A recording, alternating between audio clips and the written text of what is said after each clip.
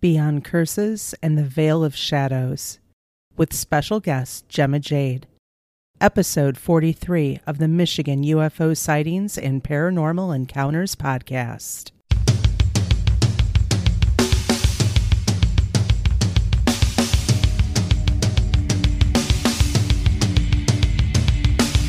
Welcome to the Michigan UFO Sightings and Paranormal Encounters podcast. Coming to you from the glacial dumping grounds known as the Michigan Basin. I'm Michelle. And I am Wayne. And we are a Michigan-based husband and wife educator and podcasting duo that after having a UFO sighting in March of 2018, have started to examine UFOs and other paranormal topics within Michigan and beyond. Topics include UFOs, the paranormal, conspiracy theories, ghosts, alternative history and archaeology, cryptids, and all things strange and paranormal. So sit back, grab a drink, and come along with us on this journey down the paranormal rabbit hole.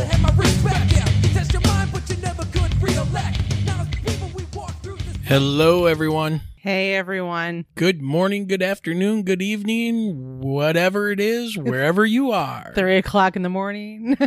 It is November 26, 2022, and we hope you are doing well. And this is episode 43 with special guest, author, psychic, medium, intuitive, the amazing Gemma Jade. So welcome to the only podcast that takes you down the rabbit hole on an escalator very, very slowly. We have to go kind of slow or we just miss everything.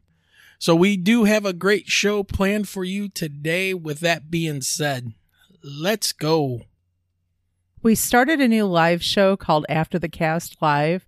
Our next live show will be on our YouTube page, Facebook group page, and on our Twitter feed next Saturday night, December 3rd at 8 p.m. Eastern. Those are so much fun. Yeah, they are. We're actually going to have a guest joining us for the upcoming episode, and that will be Jared Murphy, author of It's Not Aliens, Worse, It's Us, and creator of the documentary TerraCore.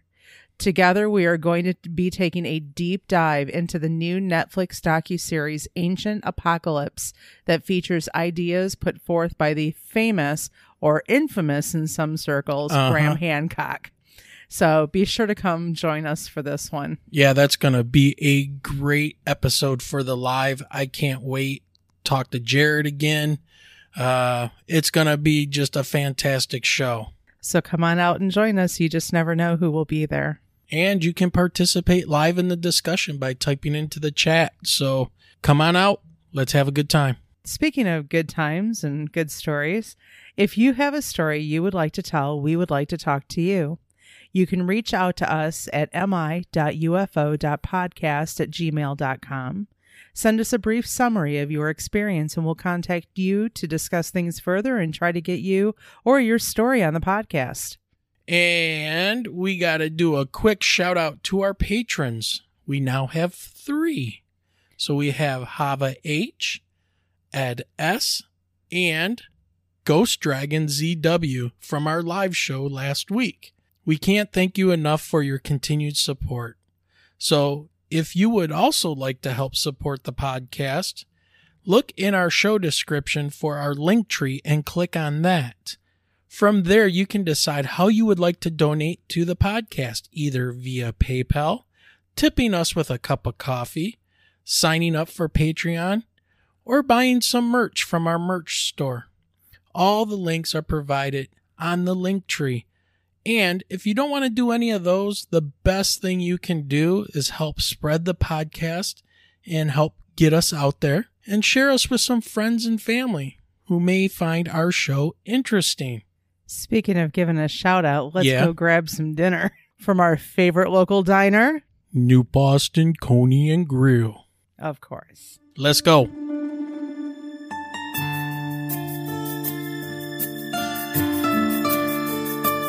Traveling near New Boston, Michigan? Hungry?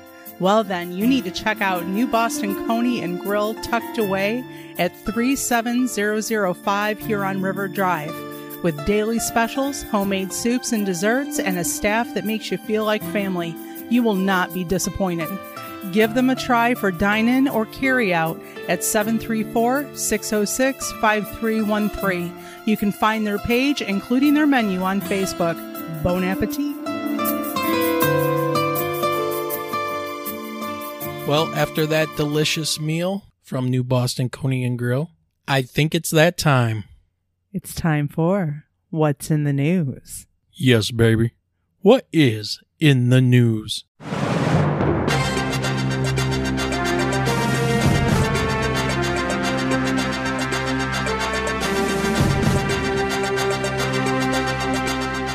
UFOs are no laughing matter for us. Behind the scenes of France's real-life OVNI hunters. Written on November 17th of this year by Vincent Costas. In France, the Study and Information Group on Unidentified Aerospace Phenomenon, GIPON, has been investigating unidentified aerial phenomena, more commonly known as UFOs, for the past 45 years. Attached to the National Center for Space Studies, GIPON has been invited by NASA to present its activities and working methods before a newly established independent team that will study data and set up methods to analyze unusual phenomena observed in the sky. Well, it's nice to know that we're not alone in all this. Well, I think they're a little bit more advanced than what we've been doing over here. Well, at least that we know of. The French have known about this for a while, but I really like the way you're saying Japon. Set up in 1977, GIPON is a team of 4 experts tasked with gathering witness accounts, conducting surveys, publishing studies, managing computer systems, and overseeing the organization's operations. A technical department as CNES, it relies on outside personnel, expertise, and talent, liaisoning with numerous investigators, experts, and institutions, including France's Air Force, their National Gendarmerie, and Police Force, the Directorate General for Civil Aviation, the National Center for Scientific Research, the CNRS, and the Weather Service, Météo France. The existence of a UFO force in France has entered the country's popular imagination in recent years, with the Canal Plus comedy drama series OVNIs, which is the French term for UFOs. In its quest for realism, the series depicts equipment used for GIPON investigations, including the SimOVNI, which we use to create simulations of the phenomena described in eyewitness accounts. I bet you wish you took French right now instead of German in high school for 3 years. I know. All right. So Japon. GIPON. Japon. What exactly is a UAP? Unidentified aerial phenomena, of course, are usual events observed by eyewitnesses that are seemingly inexplicable. They most often take the form of a bright light. Japon. Simple explanations can be found for over 60% of UAPs. They are usually paper lanterns, party balloons, hot air balloons, aircraft, satellites, meteorites, stars, planets, and so forth. While these occurrences may seem straightforward or banal, it is banal. Japon. It is important to remember that every one of these recorded sightings presents some strange, unique, or noteworthy aspect. GIPON gathers 700 eyewitness reports annually, with 150 to 200 remaining as open investigations. Anyone is able to submit a report using the form on the GIPON website. An event's apparent peculiarity may be dependent on the environment and conditions of the sighting. These might involve low light conditions and absence of sound, atmospheric turbulence causing a star to twinkle strangely, or sunlight reflecting off a distant plane. GIPON. There are also more spectacular sightings, such as the appearance of meteorites breaking up in the atmosphere. One such atypical event was when the Starlink satellite cluster entered into orbit, giving rise to multiple reports of bright spots moving in a row, and others of a glowing orb. The series of spots were the 50 to 60 satellites themselves going into orbit, sighting at sunset or sunrise when the sky was darker and the sun was reflecting off the satellites. The orb corresponded to the second stage of the Falcon 9 rocket, which launched the satellites into orbit. Propulsions from the spacecraft every 1 to 2 seconds created a bubble of gas, which then appeared as a luminous sphere in the night sky under the light of the setting or rising sun. Alongside this sphere, a shining spot, sometimes shaped like a butterfly, caused the removal of the remaining oxygen and kerosene from the rocket's second stage before it re-entered the atmosphere. I'm going to tell you what, Michelle. This article has a very high lexile reading level, doesn't it? It's a little banal. Japon. Japon. I know. I think that's going to be one of my favorite words now. UAP reports can also be the result of a simple misinterpretation. An amateur astronomer might capture a high-quality image of a bright flash in the sky, but popular astronomy apps would not possess enough data to offer an explanation. In this case, only the CNES, Internal Space Surveillance Department, could prove the presence of the stage of a rocket reflecting the sun's rays. Even the flickering candle of a paper lantern may be perceived as an object whizzing through the sky at extreme speed. To understand and explain the observations that the Japon receives, we rely on tools and applications across a range of domains, from aeronautics to aerospace for satellites and debris, astronomy for stars and meteorites, meteorology, image processing, and more. Reasonable explanations are found for around 2/3 of the observed phenomena, but the remaining third remain unresolved due to a lack of information to analyze the report and produce an explanation. Then there are the D cases, accounting for around 3%, whereby we have enough information but have not found an explanation. This is when we deem all the hypotheses that we have formulated and analyzed to be inconclusive. It only takes one. So then we go into the Japon methodology. Japon's goal is clear: to present or attempt to present a rational answer for the misunderstood, unusual, and sometimes spectacular occurrences spotted by witnesses, and to explain the reasons for their presumed irregularity. There are 3 main phases involved in achieving this goal. In essence, we collect eyewitness accounts, conduct technical studies, and publish analysis reports on the Japon website, while always protecting eyewitness anonymity. Each mission begins with a report, be it submitted via our website or at a local police station.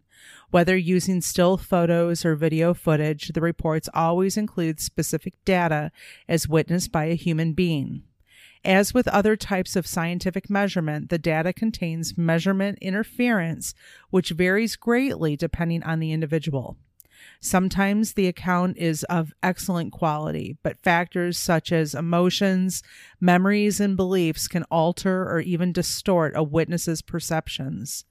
Our priority is to filter out this interference so as to isolate the factual data.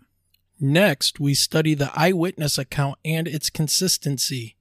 As the quality and quantity of reported information increases, its irregularity tends to decrease. At this stage, we use the Japon computer database along with a host of technical applications and software. These include public use tools as well as expertise developed by our partners, particularly that of the French Air Force for the reproduction of flight paths, Météo France for precision weather conditions, CNES itself for high precision tracking of satellites and debris. And finally, we sometimes carry out field work, which allows us to analyze the conditions of the sighting more precisely and conduct a cognitive interview with the eyewitness. Our aim in these interviews is to flesh out the account, revealing the most reliable information possible while not distorting it. Developed and taught by our expert psychologist, this is an invaluable method at Japon. For the trickiest cases, our multidisciplinary panel of experts is summoned to help advance the study and decide collectively on its conclusion. Working together with NASA's body-independent experts over the coming months, France's Japon will detail its methods and share data.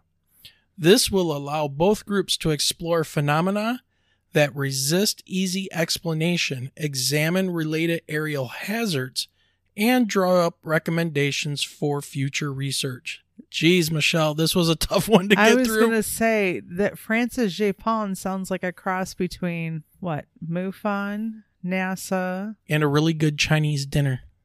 On steroids. Gendarmerie? I was going to say, with everything that they take into account. Well, mon chéri, je t'aime, bonne nuit. I know like 5 French words. I now know Japon. Well, again, Michelle, that was a tough article to get through. But what's not a tough article to get through is Gemma Jade's bio. So, Michelle, take it away. Tell us about Miss Gemma Jade. Well, Gemma Jade was born and raised in Passaic County, New Jersey, and has always felt drawn to the paranormal and supernatural world. She saw her first full-bodied apparition at the age of 4 and was more interested in than terrified of it. Once she was old enough, she started to seek answers. Gemma is of Native American and Irish descent and was fascinated by the old legends from both countries. She first encountered the fairies and their magic when she was 7, and her paternal grandmother from the Irish old country would tell her of the myths and legends of the little ones. Gemma was and continues to be lured by the unknown. She is also a clairvoyant and clairsentient psychic and credits this to her Native American blood. She currently resides in Morris County, New Jersey. Gemma has taken her research and search for all things paranormal, supernatural, and unexplained to her YouTube channel titled Simply Gemma Jade. She is joined with Steve Stockton to live stream and communicate with other like-minded individuals who are searching for the truth. They talk a lot about the missing in the woods and, of course, the Fae. Gemma's focus on her channel is also to bring light to missing persons cases happening all over the world, both inside and out of the woods. She has even given a platform to her viewers where they can not only feel safe in telling their own encounters, but also where they can communicate with like-minded individuals in her community. All right, ladies and gentlemen, please help us welcome back to the podcast for a 3rd time our favorite resident psychic and medium, Gemma Jade.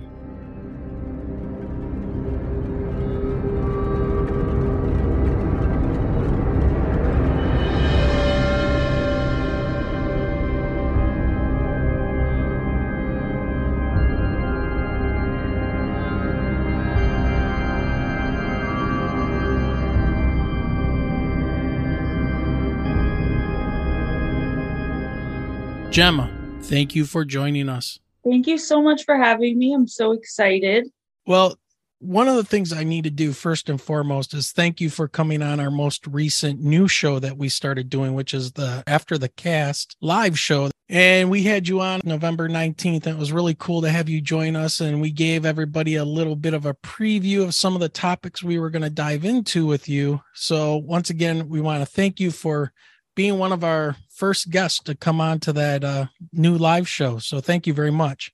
It's always a pleasure. I love hanging out with you guys and your audience. So I definitely appreciate the opportunity and just enjoy hanging out with you guys. Yeah, likewise. I guess that's why we've had you back on like 3 times now. So.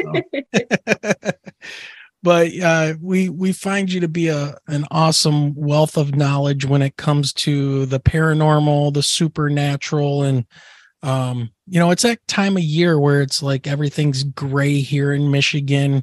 Everything looks like it's dying. It's getting gloomy, and we just had Halloween, and just really cool to get somebody to come on and talk about these things and the moods of people and how they change. So maybe we can kind of dig into that a little bit tonight as well. Yeah, absolutely. I was just talking about something similar with my mom. So definitely have my opinions and theories and predictions on that type of stuff too for the coming year. Well, Gemma, for those in our audience who haven't heard you on the podcast before, can you tell everyone a little bit about your background? Sure. So I am a physical medium, which really means I'm more spiritual than psychic, but I do have a lot of different abilities. I grew up in Paterson, New Jersey, and I kind of turned my abilities off for a while. And once I turned them back on, at the same exact time, I found YouTube as a platform and started writing and meeting all these open minded people and making all of these open minded friends where I really felt very well able to express myself fully and authentically.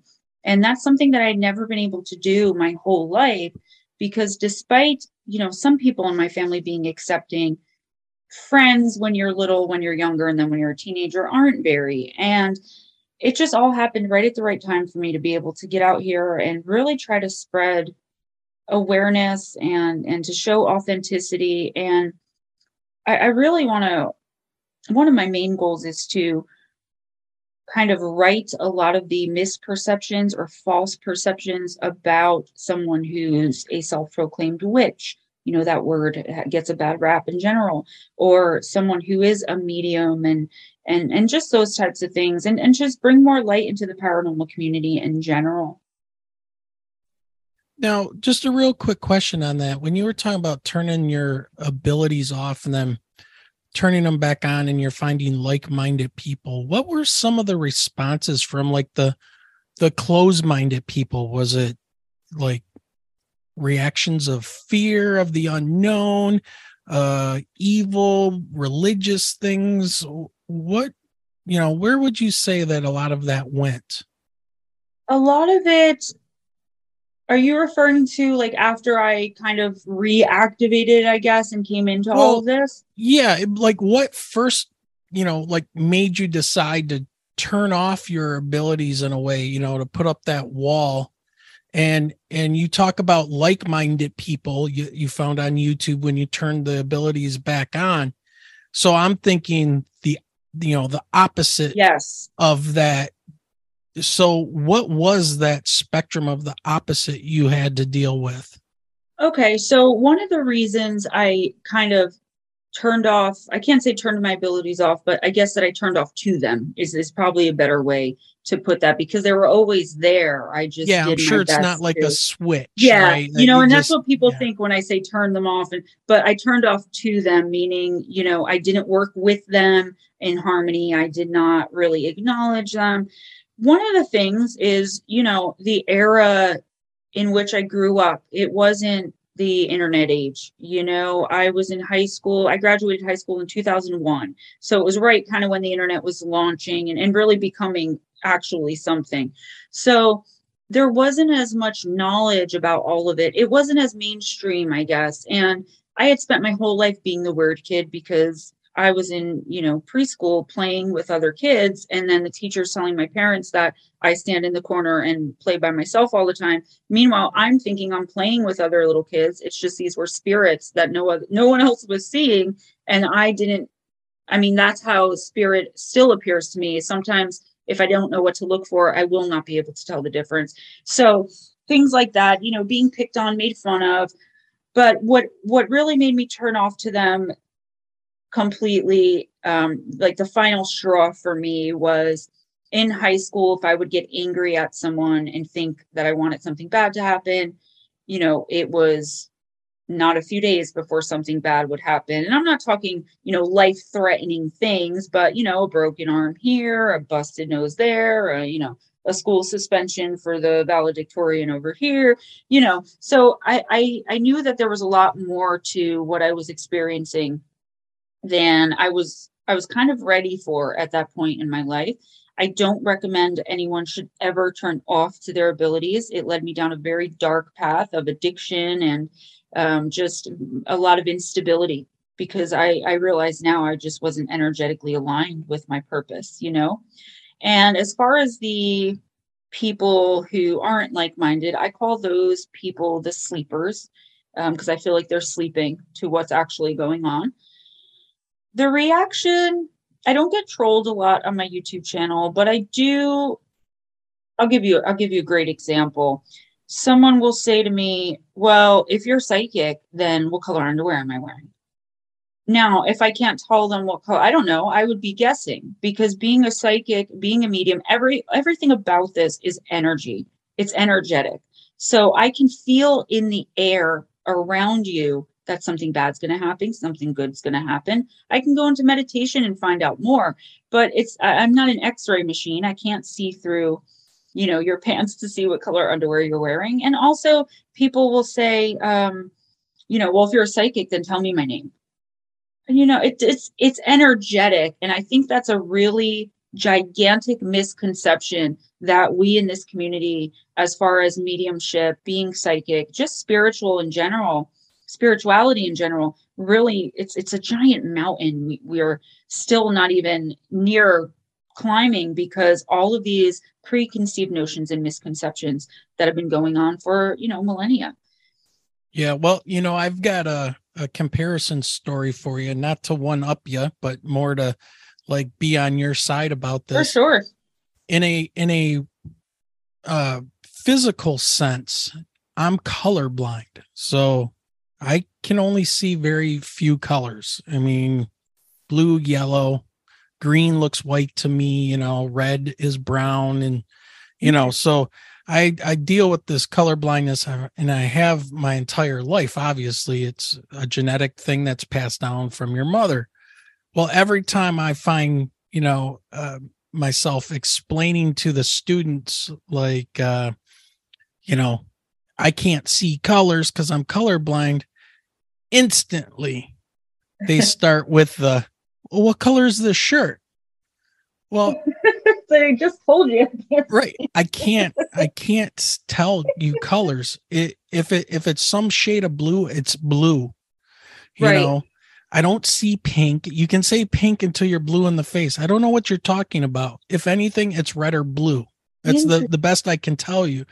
And so I got to the point of looking at some of my students and just being like, well, if I was standing here with dark sunglasses on and a white cane in my hand, and I would walk around and tap the floor with my cane so I don't run into anything, and I was completely blind, would you come up to me and go, how many fingers am I holding up? Right. It's the same kind of thing. Absolutely. You just don't understand about, how can somebody not see color? Well, it served me very well in the military because I don't see shades of, anything. Oh, wow. So, yeah. Yeah. So people hiding in bushes and things really didn't do much. The camouflage didn't do much. Wow. So I could see them. So it serves an evolutionary purpose. But going back to one of your stories about, wishing ill on somebody and a few days later, being angry with them, and a couple days later, you might see that person with a broken leg or an arm or something like that. Did anybody ever come to you and say that was your fault? You did that. We know you're evil witch, or, did they ever turn that around on you? No one from outside of my immediate family. And the reason is because it would just be thoughts like, man, Jamie's such a B word. I can't believe, she would do that to me. Or, man, I can't stand Mr. Smith. He really, and then something would happen to these people, and I would cry to my mom, like, it happened again. And, my mom would be really understanding, but I was very careful, aside from maybe one or two very close friends, to not let people know. By the time I hit high school, I was so used to hiding my abilities. And I think that's what I feared most, was that I was going to be even more outcast over it. And also just, I think I was really so honestly scared by it all, that the few people that did know didn't want to, reinforce that it was my fault, because we all knew it was. And I was genuinely upset about it, even if it was someone I didn't like or thought I couldn't stand, I knew enough about my own abilities at that time to understand that it's never a good thing when you're making things like this happen. So thankfully, no, nothing like that. I've dealt with something similar more recently when, in the past 2 years or so, coming out about my abilities, someone very, very close in my life, when I finally explained all of my abilities, they really used it against me in, I mean, the most horrific of ways. They started questioning what type of parent I was, what type of person I was I capable of, I mean, it was heartbreaking, even at my age, for someone to turn around and use, you know, this trust I had in them against me. I mean, yes, I'm on YouTube. Yes, I talk about it on podcasts or on shows, but I don't run around in real life. Like, I'm also a devout Christian, and people don't understand how that works. I don't go into church proclaiming that I have these abilities, but I'll help someone out if they need it. And that's still that fear of rejection, that fear of someone saying, Bob passed away. It must have been Gemma's fault. I still have that fear deeply ingrained in me because I felt so betrayed by the one person in my adult life I opened up to, who then again made me feel like maybe I was, a bad parent to my toddler, or a bad daughter to my mother, like just making me really question the type of person I was, because I'm a quote unquote Christian witch. And I don't even like using the word witch, because that brings with it its own set of problems. Now, you do talk about, and you've been open about this on our show and on your own YouTube channel, about dealing with addiction and things like that. And I think that when you talk about that, and it was a kind of a response to you blocking your ability. I don't want to say it like that though. It's like accepting who you are and what you should be doing, what your real purpose is. I see that as like a direct correlation to the drug problems we have today with all kinds of people. Maybe it's not psychic or medium abilities or anything like that, but there's so many people out there that are unhappy in their jobs and their lives that turn to this, these drugs to numb them, to stop them thinking about what they could be doing to make themselves, better or on a path that they really want to be on. But instead they're being a horrible lawyer because that's what their parents are, or a doctor. And then, they're addicted to methamphetamine because they need that speed to stay up all the time. And, they're very open to that. So I don't think that's, that much of a stretch to have to, to have that kind of addiction problem, especially in something as being an empath or an intuitive like yourself. I definitely agree. And I said something similar in my newest book, which I know we'll talk about later, but I did touch on it in the very beginning of that book. In the introduction, I talk about how, I'm not saying that addiction and mental illness and all that doesn't exist, but I do believe very much in attachment. And I believe that because I can see people's attachments. I can walk down the street and something black and gross will jump out of someone's back and look at me and jump back into their back. I know they have an attachment that's causing them to have back pain. I see people with, it's almost cartoonish, with these little, I see them as like little, like, how they did Casper the Friendly Ghost with like the stream coming from him on the bottom, like that little thing. It looks like ice cream or something. I don't know. His shape. I see, 10 of those very small and black going around someone's head. I know they're struggling with something mental. I believe it's all about attachment. And I believe we gain these attachments through traumas, and addiction is very traumatic. So while I do believe that there are exceptions for people who, could just end up in addiction, it could be, genetic, and I'm by no means a scientist, but from my personal experience, I'll say it this way, from my own experience and what I know to be true, a lot of the time, things like that have to do with attachments that are formed because of either traumas or something like what I tried to do, like pretending that, I don't know when something bad's about to happen, pretending or pretending not to care, that I don't see, spirit or dead when I walk through the grocery store. I do believe that I would be so bold as to say 98% of our mental, physical, emotional problems come from people not realizing they're empathic, people not taking care of themselves energetically, because we're not taught that. We're taught how to, we're taught about feelings, and we're taught about being kind and all that, but we're not taught about being spiritually aligned, because people automatically want to put spirituality with religion, and that's just not the case. So I do agree that it's very common, especially for empaths, to want to escape. They don't even realize they're empaths, but it's like, why did I walk into a place where there are 200 people, 199 are smiling and laughing, one person's crying in the bathroom, and I was drawn to that bathroom and started crying with the person? Why? Because you're extremely empathic. Who wants to walk around picking up everyone else's emotions all day long? Yeah. Well, you said it, the new book, and that title of that new book, Shadow Entities, Sleep Paralysis, and Beyond. What inspired you? I kind of have an idea now, but what inspired you to write about these topics, and what can you tell us that we might expect to find inside this new tome of yours? This book is definitely very near and dear to my heart, as someone who has had shadow person or shadow entity visitation for as long as I can remember, having apparition visitation and seeing spirits, and probably from earlier, I just don't remember it. Shadow beings, when I was a kid, used to try to get me to jump in front of trucks, to chew on wires that were plugged into the wall, to stick things into the electrical socket. I feel like now, as a grown woman, they were probably afraid of my abilities, what my spiritual path was. There's something about me that was threatening to them. I don't know what it is, but I can guess, like I said, maybe it's my abilities. Maybe it's what I'm trying to do in the community and in the world.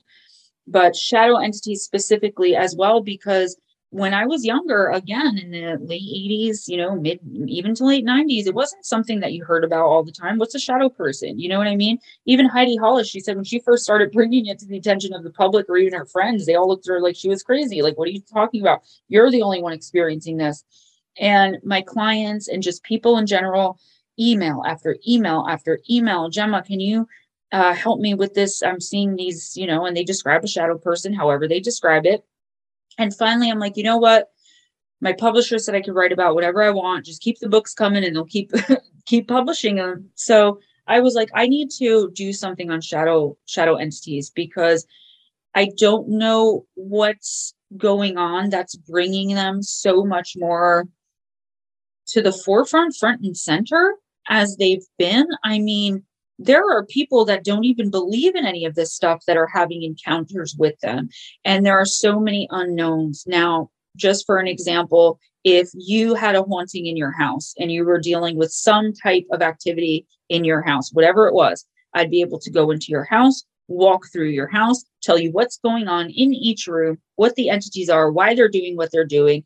I could allow one to jump me and speak through me if I want, or just give the messages. I mean, it's very much, not to that degree. I wish. She's my hero, Amy Allen, from Dead Files, but I can do that. Okay. And that is what I do in my personal time to help people. But with shadow beings, it's a whole different ballgame. Okay. Because say there's an entity, maybe it's a person who was, evil, quote unquote, in life, or a murderer, say, in life. And when they pass over, they don't go to the light because they're afraid of what's next. Now, they don't want me in there telling the homeowners that there's this, guy here who doesn't want to cross over. So they're going to present themselves to look like a demon. But I can see through I'll say, oh, this thing is presenting itself as a demon, but it's actually not. Give me a few minutes and I'll get to the bottom of it. Doesn't work like that with shadow people. I have no idea what they are, where they're from, what they want, what they're I don't know anything about them except that they're scary. And that, they definitely feed off of lower vibrational and negative energies. So I thought that if I took all the information that I've learned in some encounters that I've come across and that I've gone through and put it out there, maybe, it could help somebody or inspire someone to write down what they know. And maybe one day we'll have some semblance of an answer so that people can stop being fed off of in the way that they are. They are very energetically draining, and they really cause a lot of problems, health problems, mental health issues, and just fear in general in people. So I decided that if I was going to do a book on anything this time, it was going to be about something that a lot of people were going to be interested in and that could help a lot of people. So, well, speaking of the book, because Wayne and I still talk about the cover and just the terrifying image, where did the idea for that artwork come from? It came from personal experience of my own, but it also came from just that's what they do. I mean, the image on the cover is a person laying in bed under the covers pulled up to almost the chin, and there is a hooded, cloaked, shadowy figure leaning over them, mouth open with fangs. Now, the fangs were added for effect, but that is the image that most people see when they think of shadow entities or the experiences they've had with them. And the reason I had the fangs put on there and had it look like that is because I believe this is when they energetically feed, when we're at our most vulnerable. And the teeth are kind of a symbol of the fact that they're feeding off of us. Well, that would explain what you were talking about during the live show when you mentioned that that you believe that the shadow entities were bad and that they were feeding off of us. So that would make sense. Yes, I don't believe there's anything good about them. I've had I call them a family, quote unquote, of 3 that have been following me around since I was about 8, telepathically communicating with me. I thought they were shadow entities. I've come to realize more recently that they're most likely extraterrestrial who can only appear for whatever reason in shadow. But I thought this was my experience with shadow entities for the longest time until I actually did my research. So yeah, I do think that they are feeding off of us. I do think they're very lower vibrational, but I also think I haven't narrowed down what I really think they are. There's like 6 different things that I think they could be or most likely are. And I go over that in the book, different types. I speak briefly on sleep paralysis because the medical community, they talk a lot about how shadow entities, old hag syndrome, don't really exist. It's just a leftover from some brain misfire. Sleep paralysis, all of that is just a random brain misfire. And I don't agree at all. From what I know and what I've experienced myself, that could be the explanation sometimes. But I think more often than not, we are having a real supernatural, paranormal, otherworldly, if you will, experience when we experience these beings. So would you say that people that deny the supernatural world are really in denial of life? I would. I mean, that's actually a really good way of putting it. Yeah, because supernatural doesn't necessarily have to mean evil or good, or it doesn't have to be, your people think of ectoplasm and seances. That's not really what it is. It's just something outside of what we know to be natural, just like paranormal is outside. I don't know the exact definition of para, but I know it doesn't necessarily mean here's the thing. I think we're so conditioned from little kids to, there's no monster in your closet. Ghosts aren't real. Shadow entities, like my dad would tell me, stop all of that voodoo S word and go back to sleep, and leave me in the room with the shadow entities and the dead and in the pitch black dark screaming at the top of my lungs because he thought I was just looking for attention or that there was something mentally wrong with me. And I fear for the children who have to deal with that, because if we could, as parents, or even as teachers, as human beings, understand that we do not know everything there is to know about the world, period. I mean, just on a much less deep level, look at how much of our oceans we've explored. I mean, think of it like that. The paranormal, supernatural, extraterrestrial, anything, again, otherworldly, think of that as our world's oceans. And what we know about it is less than what we've been able to explore. All right. So I think that anyone who won't even acknowledge that this could be possible is asleep. And that's why I refer to them as sleepers. And we are the enlightened, or most light workers are more enlightened. And you know what always made me like raise an eyebrow when it comes to talking about the paranormal or the supernatural is the religious people out there that seem to, I guess, take offense or want to instantly talk, no, that stuff's not real. But yet you are following a religion. The Bible is full of supernatural things. Now, they'll say it's because, well, that's what God wanted to do. That's what Jesus wanted to do.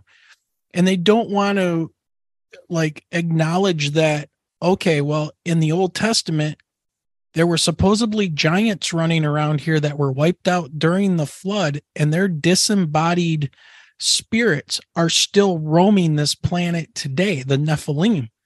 So, and they're going in and out of people and possessing people according to some. Yep. So if you can accept that, then why can't you accept that there may be people out there seeing these shadow entities? Maybe they are these Nephilim, or maybe, like you said, and I think this is a great explanation, that these shadow entities are people that have been so bad in life that when they die, they're so scared about judgment or what might be coming afterwards that their spirits are now disembodied and stuck here, and they are looking to continue to prey on other people and continue that evil, pull their energy and their light. I think it's that's because the more knowledge we have about anything, the more powerful we become, right? And there are people that want to make sure that they have all of the power, and I truly believe this. I mean, this is stuff that, like, for my 4-year-old is a no-brainer. Charging crystals, saging the house, salting the yard, and a lot of people look at me like I'm weird, but I'm like, listen, my son's going to grow up accepting of any abilities he may have. And I do think he's going to grow up more with a broader perspective than his peers, most likely, because I'm not taking anything away from him. Like, I'm willing to consider that there might be a quote unquote monster in his closet. And I feel like if we could just do that, and I mentioned children only because, I mean, that's where it starts, right? When people tell you, that's not real, that can't possibly be true. That's how we lose our abilities. I talked to you guys about this last week, last week when I was on the show, when I said, I believe everyone has some kind of ability that we would say is supernatural, right? It's just which part of you has it? Like, what are you able to do? Could you imagine the power if we in this community, all of us with abilities, everyone got together, each person figured out which ability they were strongest in, and we all got together and started looking for answers? The world would be turned upside down. Those in power would no longer be, because money, and I'm not making any kind of political statement here, I'm just stating my opinion. I think that money and power and fame and whatever else would no longer be what makes people powerful. It would be knowledge and ability, which everybody has the potential for. It's just that it's immediately stripped away from us, like pretty much the minute we're born. Some of us just can't forget it. Like, there are people that remember, their past lives, the last 10 of them, just automatic instant recall from the moment they're born of all 10 of their past lives, or however many. I can't do that, but I could tell you, when there are dead people around, I can tell you what's wrong with you energetically. I can talk to you about your own attachments. You had mentioned about the shadow entities feeding off of us. Can you kind of elaborate? What are they feeding on? What are they doing to people? Sure. So there are several videos on my channel about this, and I do cover it in this book. So I believe that when we're here in the 3D, like I said, it all goes back to energy. If you align your chakras, most likely you will have a much better time while they're aligned than if you had not. I believe if you're positively manifesting, if you're working with energy, if you're tapping into your soul contracts, all that stuff, your life's going to be so much better. Going back to that energy, okay, especially if you either refuse to believe or accept, especially if you're someone who, won't acknowledge it, or who's refusing to even listen. So I feel like whatever they are, sticking to just shadow entities, or I think some extraterrestrials do it as well. I think anything with a lower vibration than what we have here in the 3D, we are the only beings, if you will, who are physical. Others can appear physical. And I hope that I'm saying this the right way, where I don't sound like a complete moron, but I like every other entity or energy, as far as I know, can appear in the physical while they're here on Earth, but they are not physical when they're in their realm, in their dimension, on their plane, whatever. So what they do when we're feeling fear, especially, and hate, I've noticed those two emotions or feelings or whatever produce the most energy. Even when I'm working with clients, I can see it all over them when they're angry or enraged or, hateful.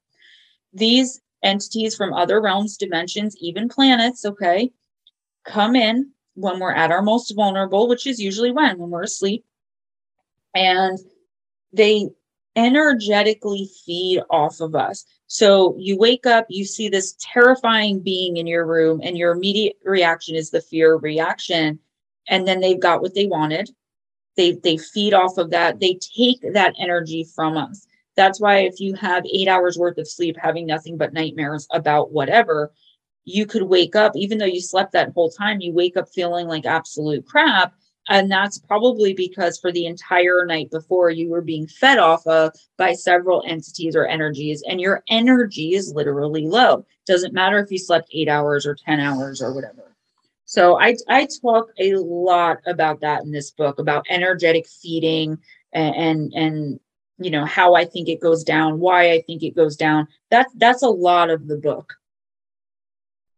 I'm going to switch gears just a little bit. Going to stay on the topic of the book, but what does the writing process entail for you? I'm imagining that it must be kind of difficult when you decide to put pen to paper and focus on getting some of this stuff out with everything else you have going on around you, with these entities and trying to collect your thoughts. So do you have to do anything to prepare for doing the writing and getting these things down? What is that process like for you? Yeah, that's a great question. I actually learned with the second book that there are some things that I should do before I attempt to start writing, especially about something like this, because the more you research into it, the more you think about it, the more you will call it to you. And someone like me, who's already this giant magnet for all of this, these energies and entities already. So I was getting very distracted. I was getting very miserable. I was almost overcome, like constantly feeling in those lower vibrations, anger, regret, like all these weird emotions that I otherwise shouldn't have been feeling, but they made me feel horrible. I was having more nightmares, and I was having a lot more sleep paralysis. So what I've been doing is, again, working with my own energy, making sure that when I sit down to start either writing something out or typing something out for a book, especially when it's about something like this topic, which most of my books are and will be, that I have to protect myself energetically. I put up a protective bubble, of love and light, and I call in my angels to help me. Archangel Gabriel is my favorite. He helps a lot of writers. If you call on him, call him down. So I'd have to do actual energy work and some light work that I would normally do for clients on myself before I sit and write. Almost every time, because if not, I'm definitely welcoming in some things I don't want around me, in my home, etc. All right. I think Michelle has a topic she wants to bring up about a friend of hers. Well, sure. And speaking of things and homes that you don't necessarily want around, Well, and this has to deal with one of my best friends, and we've talked about this over the years, and I've watched her go through it. Going back to her childhood, she was estranged from her biological mother. So I'm giving you a little bit of the backstory. Yeah. Her biological mother was very young when she had her.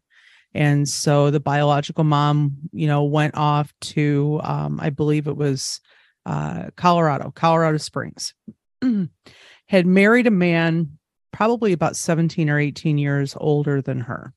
So, and her mom at the time was 18. So you're talking about she was with like a 35, possibly 40-year-old man. Wow. And the family back here in Michigan was left to adopt her and raise her as their own.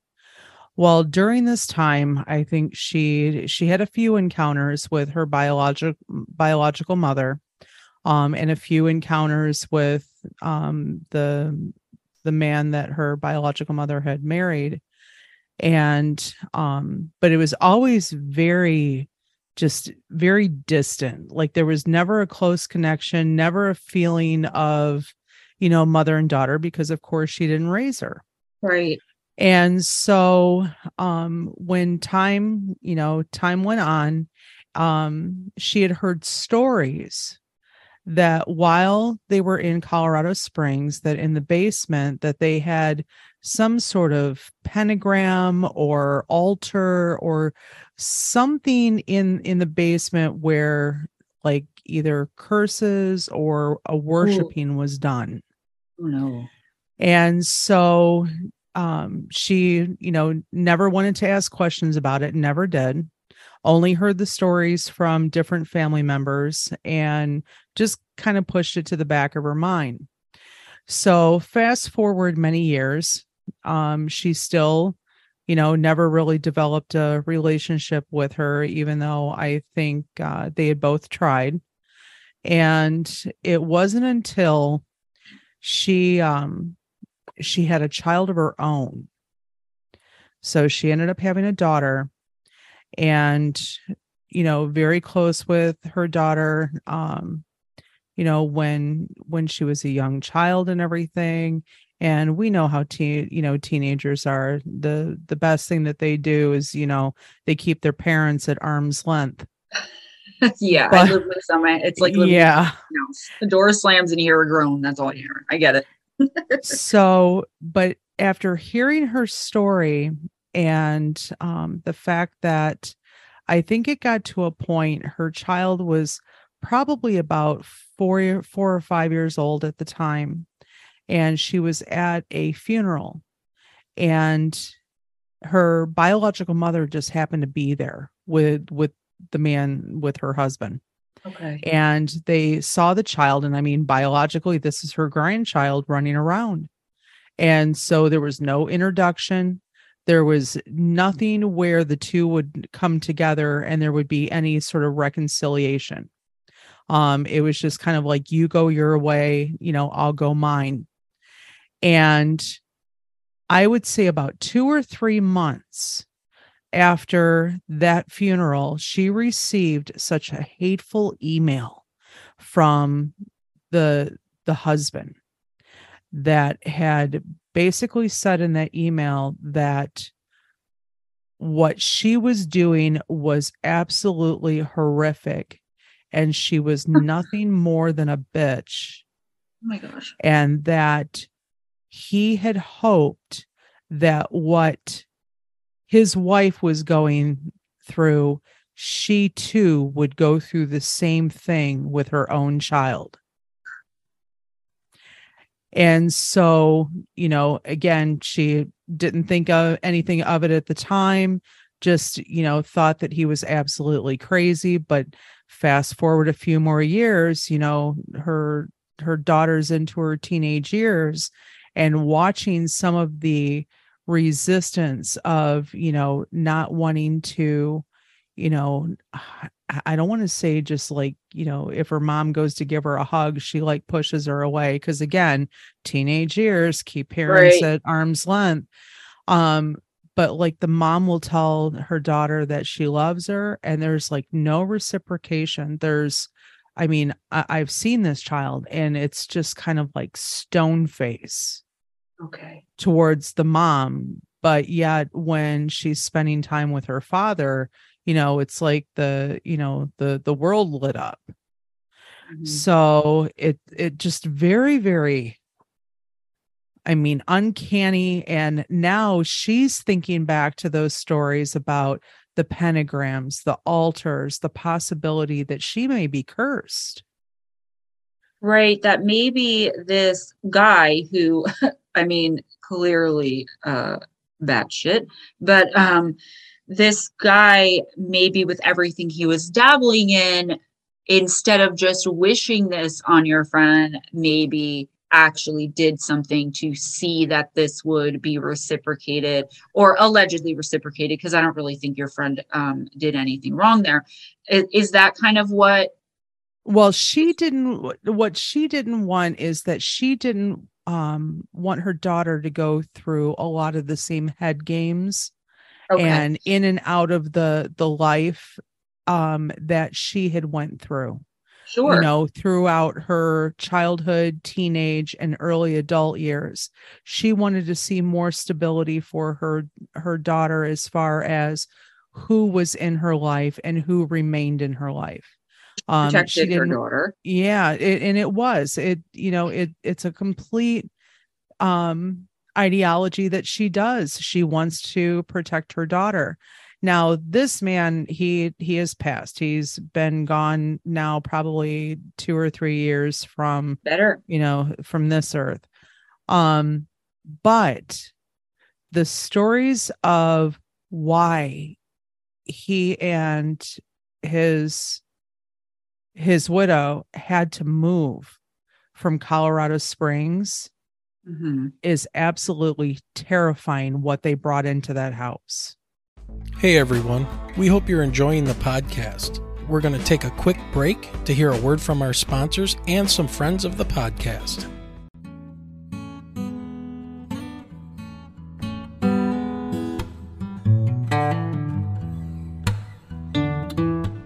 Hi, this is Ray Szymanski, author of the Alien Shades of Greys trilogy, and you're listening to Wayne and Michelle on the Michigan UFO Sightings and Paranormal Encounters podcast.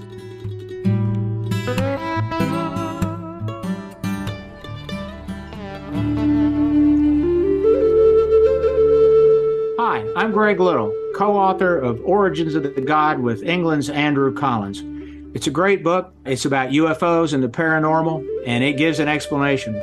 It's not what you think. And you are listening to Wayne and Michelle on the Michigan UFO Sightings and Paranormal Encounters podcast.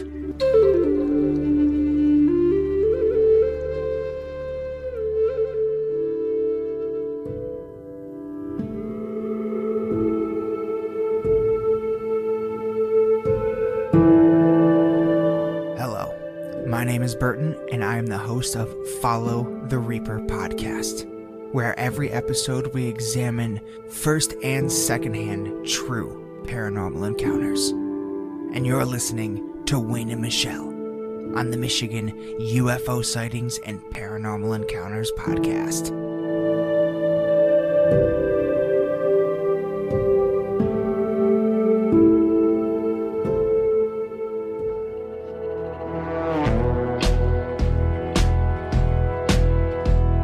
Hi, everyone. This is Jared Murphy of NotAliens.com, and you are listening to Wayne and Michelle from Michigan UFO Sightings and Paranormal Encounters podcast.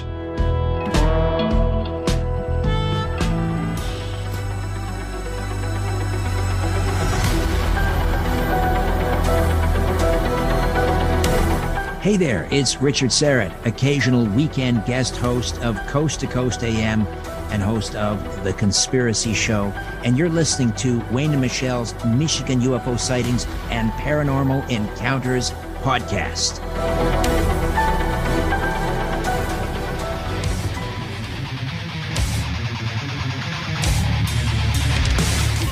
What's up, everyone? This is Burton. And Aaron from Lost in the Dark podcast. and raise your horns because you're listening to Wayne and Michelle from the Michigan UFO Sightings and Paranormal Encounters podcast.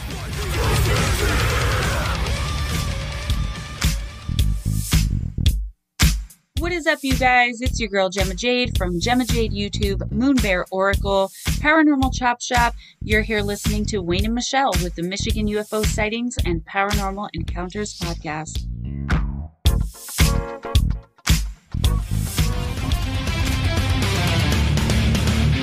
Hi, this is Chris Lato of the Chris Lato YouTube channel, retired F-16 pilot turned UAP investigator, and you are listening to Wayne and Michelle on the Michigan UFO Sightings and Paranormal Encounters podcast.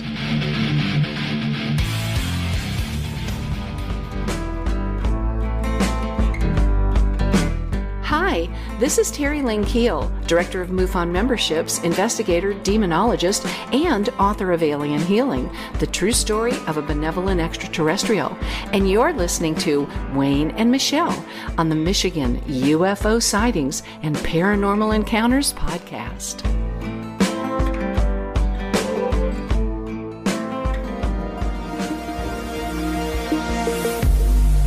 Hello, everyone. This is Michael Schratt, military aerospace historian and private pilot, and you are listening to Wayne and Michelle at the Michigan UFO Sightings and Paranormal Encounters podcast, and we're glad to have you with us today.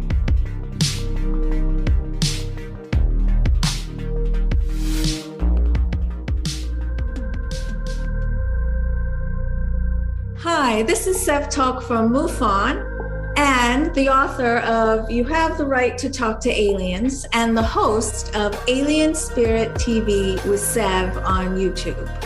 You're listening to Wayne and Michelle at the Michigan UFO Sightings and Paranormal Encounters podcast. What's happening, ladies and gentlemen? This is Big Willie with the UFO Garage podcast, where we're all about UFOs, aliens, and all things weird. I also run a podcast, Band of Bearded Brothers, with my brother Micah, B-O-B-B for short, and you are listening to Wayne and Michelle with the Michigan UFO Sightings and Paranormal Encounters podcast. So take a seat and buckle up as they educate us on all things woo. Okay, I would just want to say, first of all, if he's passed, that's even easier for me to see if something like that was done. If you want to put your friend after we speak in touch with me. Okay. If she wants to, some people are more open to this kind of stuff, but I could find out for her if something like that was done. And I just want to talk for a minute, because I want you to elaborate, if you can, a little bit. I don't know if your friend related to you of things that you're talking about, of what they brought in. So I have a better understanding of what they could have been messing with. But I just want to say that people forget about contracts. And as someone who gave my only daughter up for adoption at birth, who I have a wonderful relationship now, she just turned 14. So I myself understand being young and doing something like that. But when we're contracted to be in someone's life, or we are contracted not to be, if there's no contracted connection, there's not going to be much of a connection. And I know it's hard to believe, like, someone could be your mom and you don't have a contracted connection. Your friend may have a contract with that person's soul just to have been her mom, and then get out of her way, whereas she would have stood in it if she were in her life. So I just want to say it's your friend probably knows that it's for the better that it happened that way, but it most likely was divinely planned between your friend and her birth mother in this life, while they were on the other side, that this is the way it was going to go down. Now, when you start bringing in a pentagram on its own is actually a beautiful symbol of all of the directions and the spirit, but it can be used just like anything else, for good or bad. So I would definitely connect with I'll just say stepfather to keep it simple, to find out if he did anything like that, which is fairly easy for me to do, to be honest, and fairly easy to know if his spirit would be telling me the truth or not. I have this uncanny ability to see through when I'm being lied to by human beings and spirit. But I would just like to hear, if you wouldn't mind telling me, if you know of maybe like 1 or 2 examples of why, ouch, they had been evicted, just like what they were dealing in. As far as what they were looking into, as far as what they were worshiping. Yeah, I think because you had said that they'd gotten evicted because of things that they had possibly brought into the house or things that were going on. When they had to move out. The stories that I heard was that they were starting to have like poltergeist or haunting activity in the home. And so that is, shortly after that began is when they moved to another state. And I don't know if they continued to practice.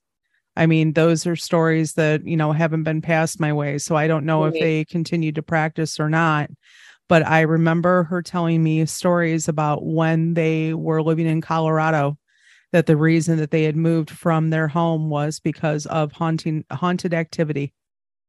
Well, normally I would say when you're dealing with something that brings a haunting, so we're not talking about here a spirit who's scared and perhaps doesn't know how to cross over.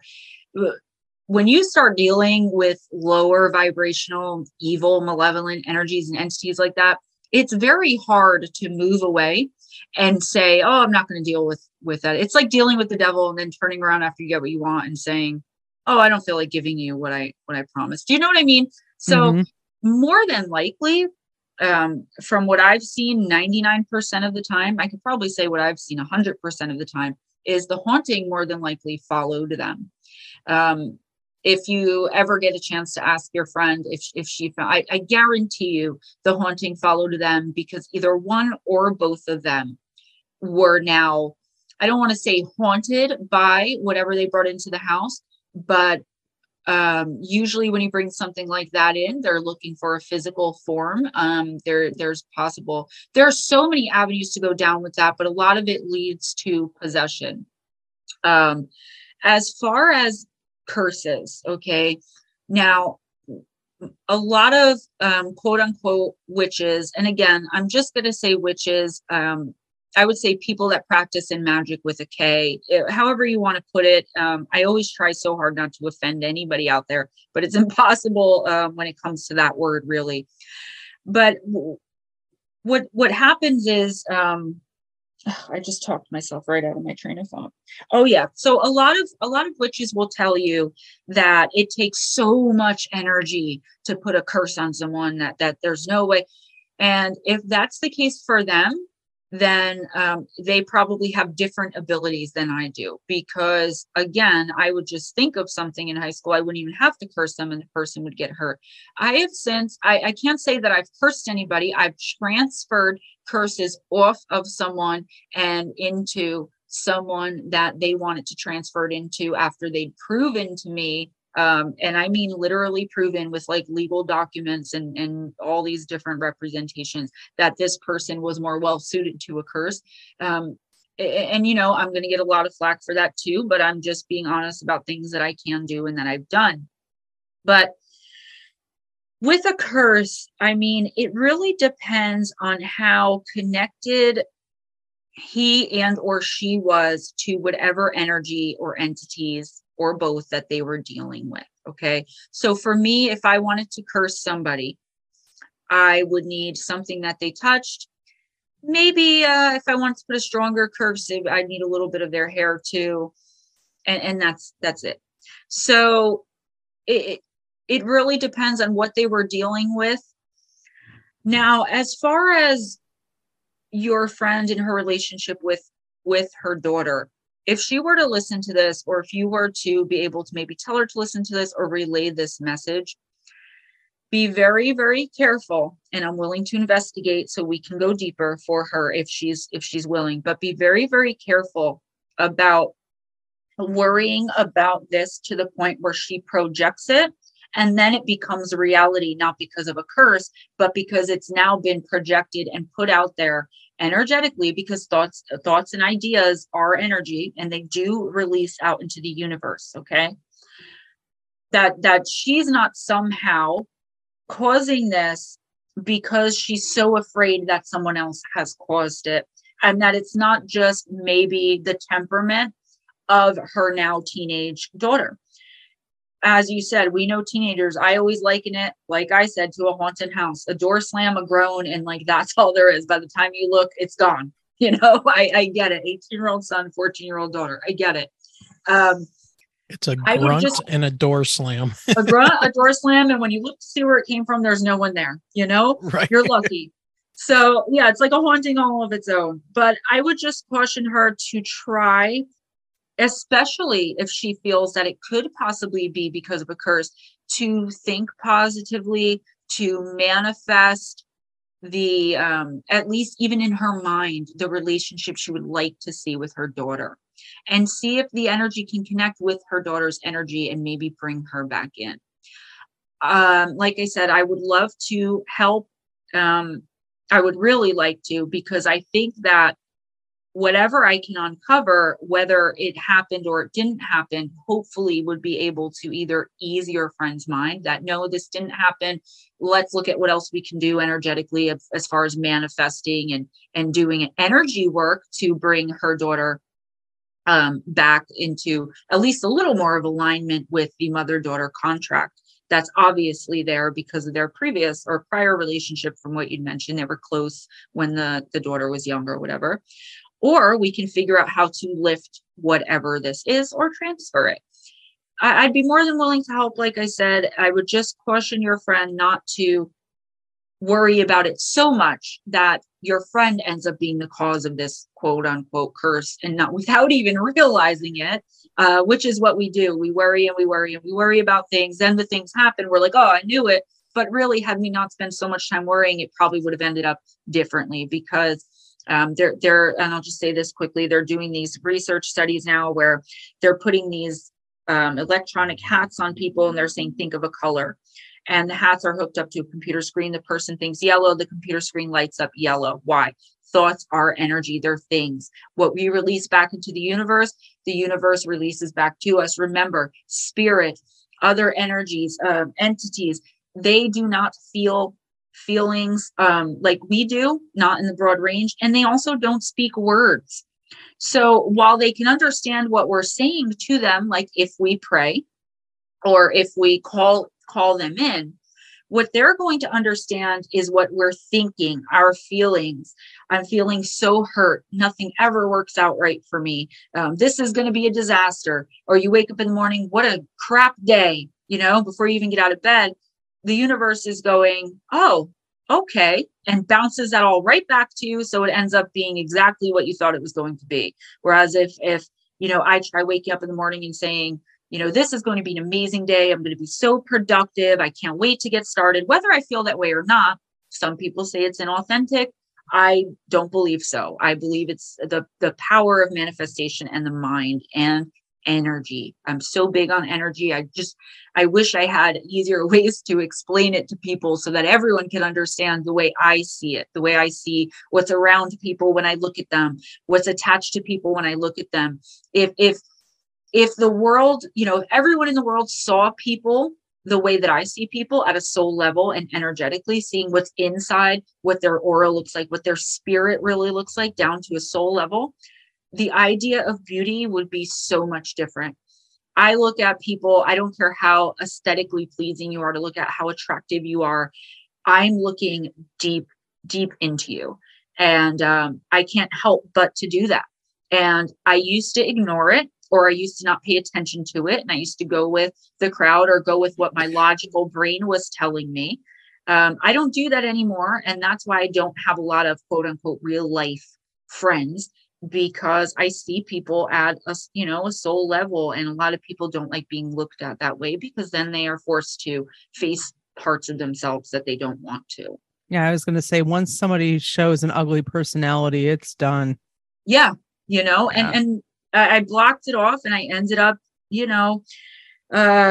one bad relationship after another. Why? Because I wanted to go with my heart, with what I felt, and I wanted to go with my mind. My husband now, we're in a separation. He's 30 years older than me. If I had paid attention to what I was actually seeing as far as his energy, I'm not saying he's a bad person, but I would have known that we were going to eventually end up separating because of the things that I saw that were not in balance or in tune with my own personality, my own energy, right? We were not energetically simpatico, I guess you could say. But I was like, wow, older guy, super handsome, like takes good care of me. Yeah. And it's not anything that he could be faulted for or I could be, but I do fault myself for not looking at, I saw him at a soul level. I saw what was inside. I saw what was really going on there. And I just chose to ignore it because, I was in love. Well, I'll tell you what, from now on, I'm going to see people at a soul level and make my decisions from there. So, I'm guilty of it too. Even me, and who knows better, it still does it.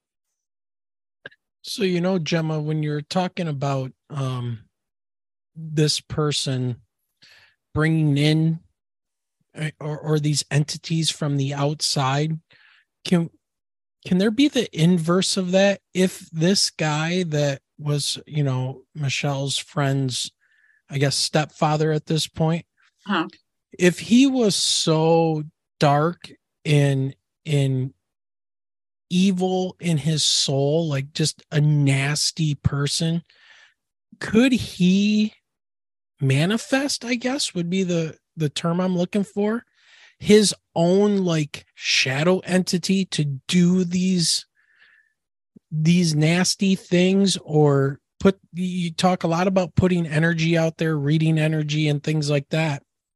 I'm just wondering if there can be people that are so dark and they know that they're dark and they are dabbling in this stuff, that they can manipulate their own energies to make this stuff happen and to put it out there. What are your thoughts on that? That would be what some people, it sounds very Harry Potter, but that would be like dark arts, dabbling in dark magic. That's exactly what that would be. He would not be able to do it without his own knowledge.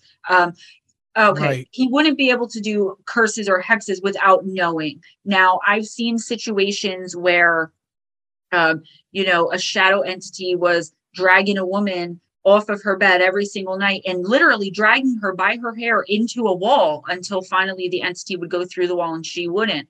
And the shadow being thought that she was also a shadow being and wanted to take her with, or just wanted her, because of something that it saw in her energy.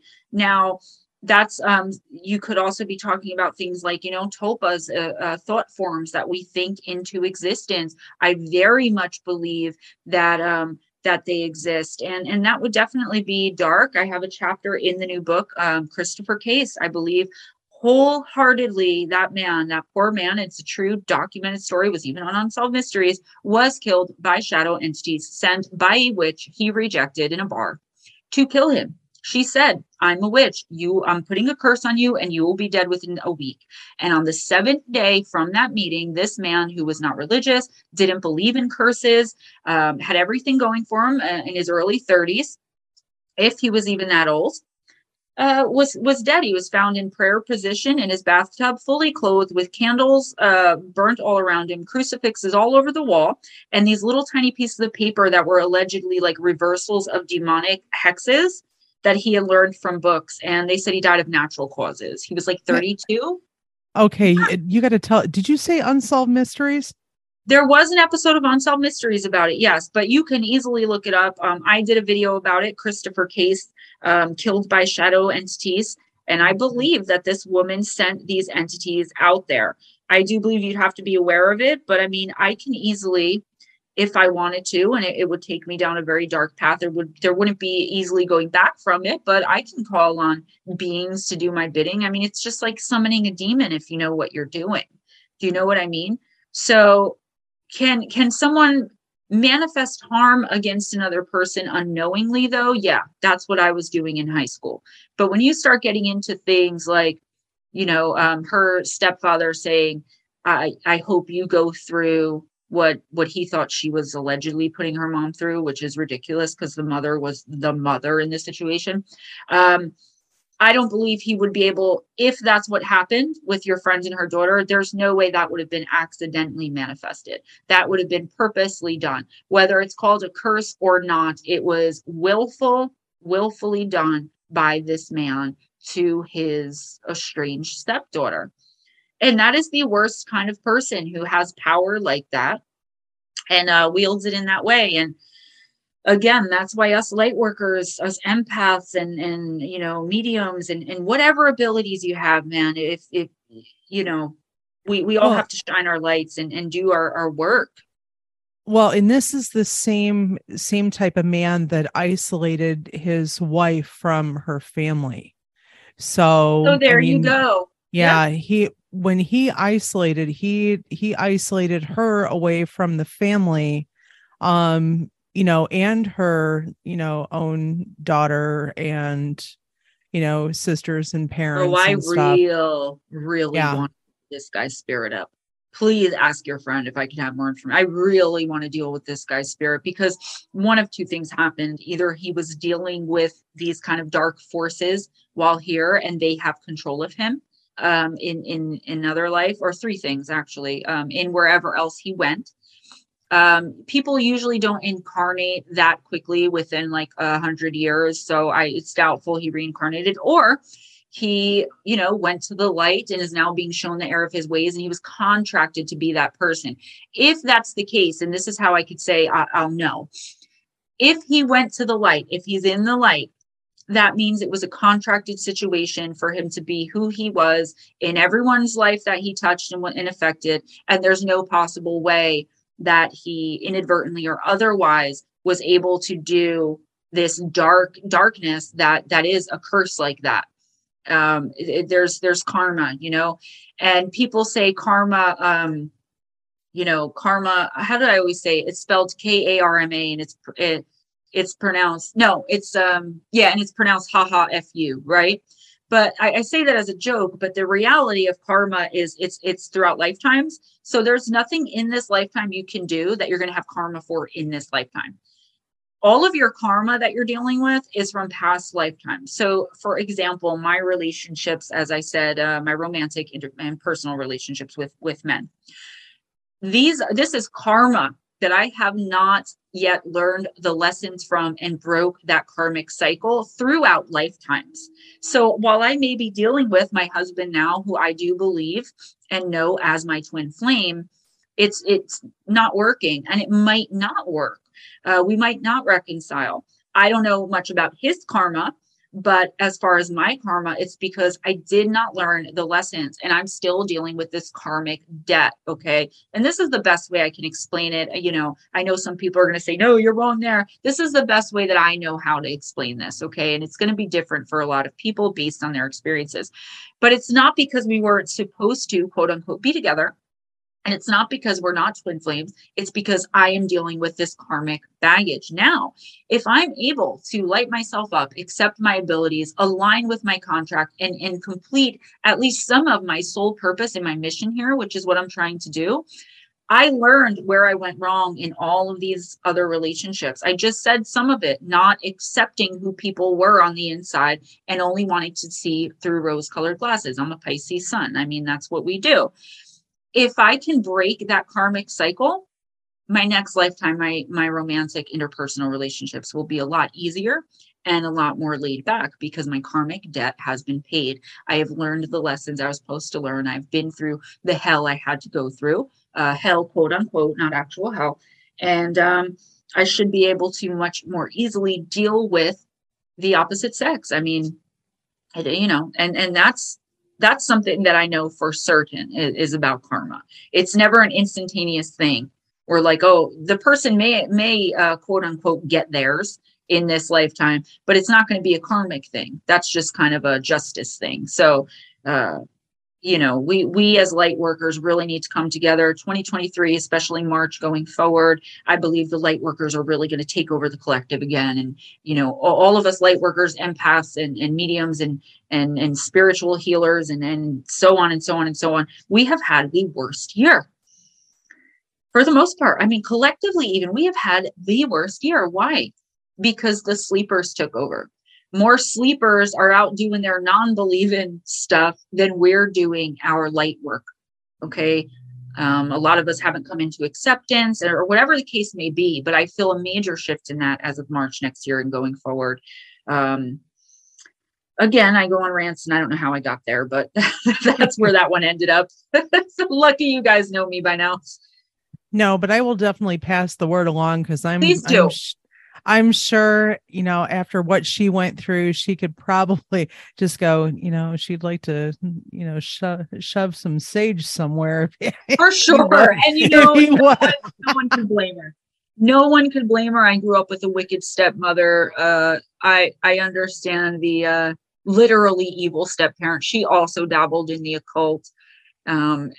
So she tried to use my abilities, like do her occult stuff through my abilities, because she was trying to gain the ability to do some of the things I can do. I was like 8.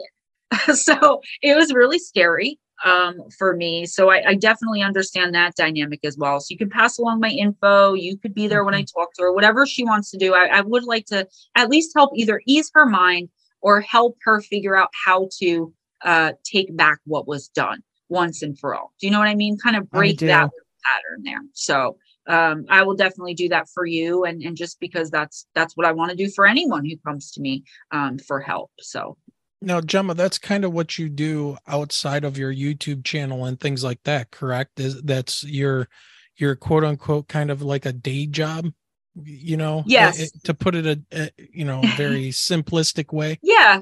I mean, that is a good way to put it. It's what I do when I'm not doing YouTube or reading Oracle.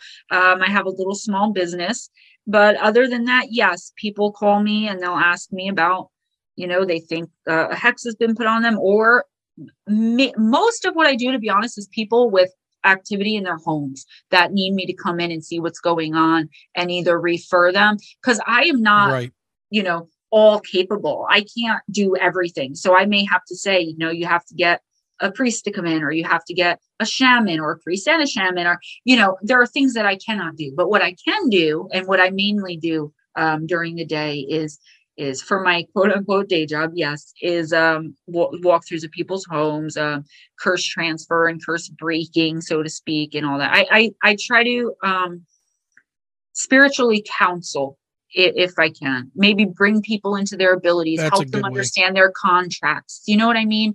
Yeah, that's a good way of putting that. That is what I want to do, what I've been led to do, and what I think I should have probably been doing all along.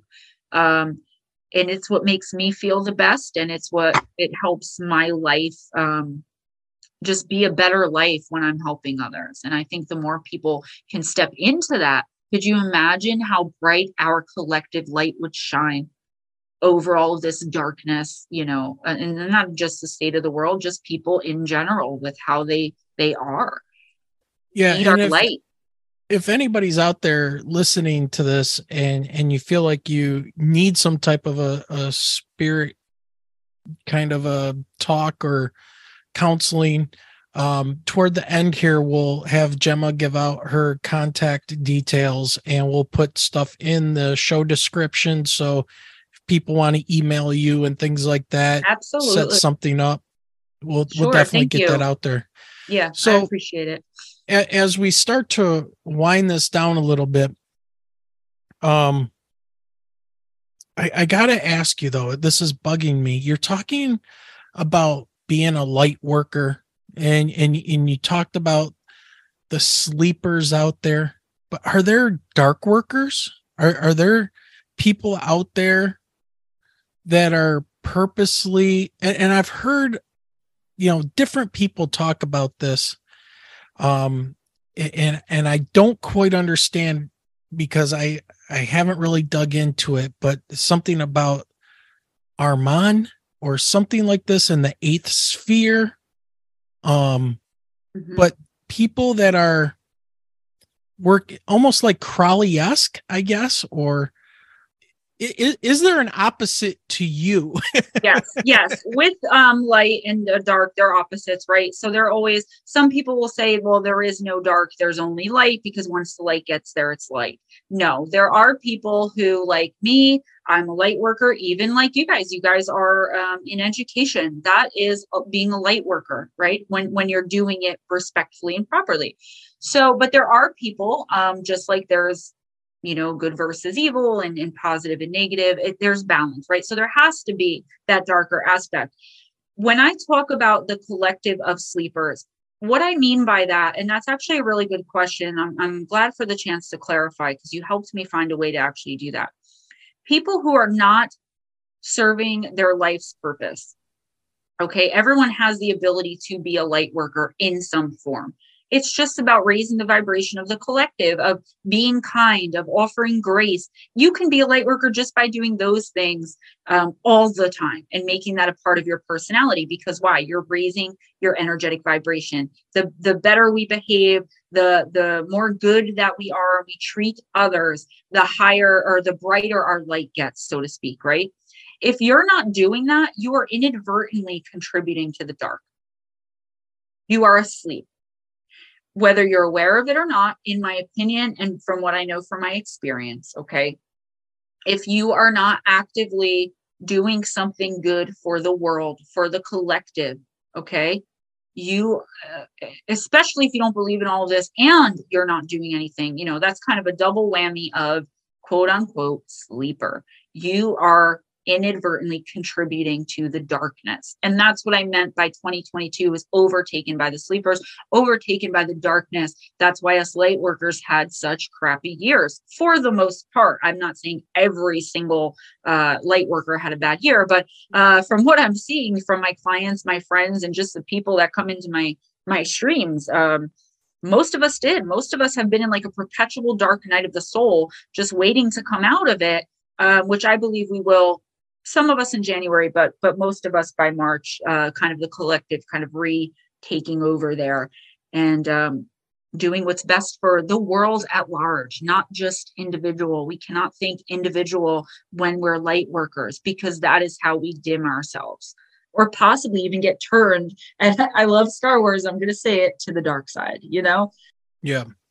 Well, it sounds like to me, it's almost like the sleepers are like people that, and I hope I'm saying this correctly, like lies of omission.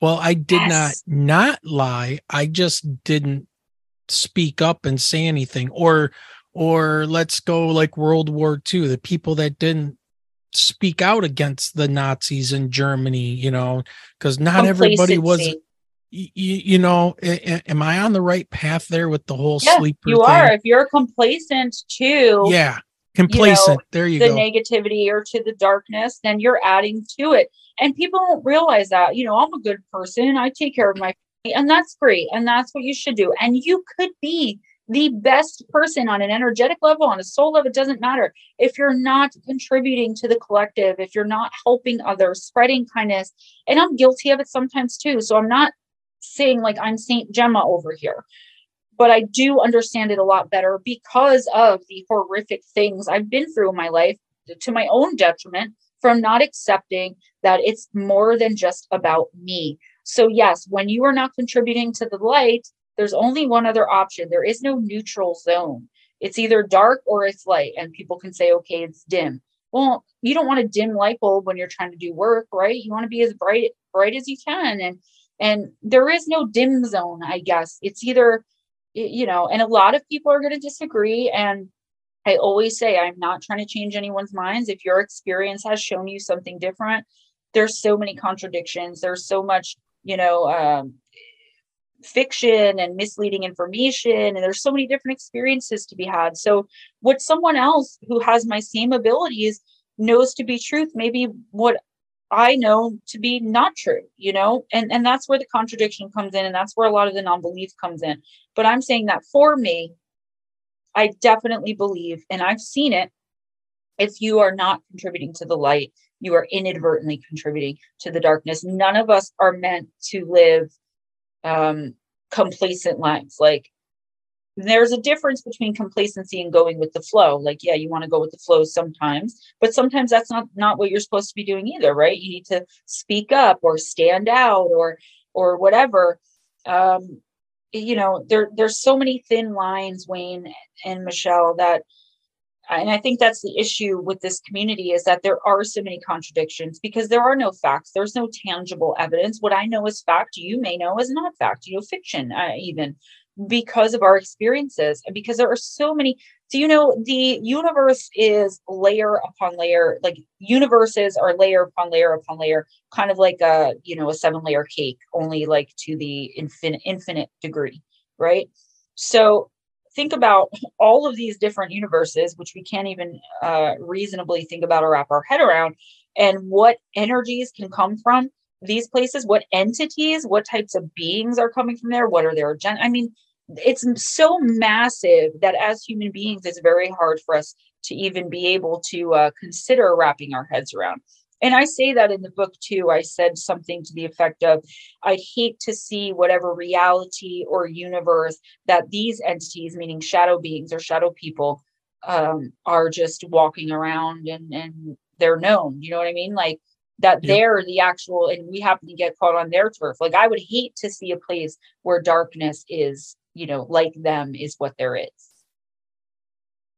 Yeah. I mean, one of the big problems we have is that we're such a materialistic creature that if we can't apply the 5 senses and science to it, then it doesn't exist, or it's ridiculous. And I think we have to start branching out or thinking of different ways of conducting our science, for exactly the reasons that you said. But, another thing that was kind of going, through my head while you were talking there about the sleepers was it also reminds me of, somebody yelling for help and people just walking away on their phone. Or there was, plenty of reports out there about somebody who died or was injured laying on the concrete, and people will just walk right over the body. Kitty Genovese.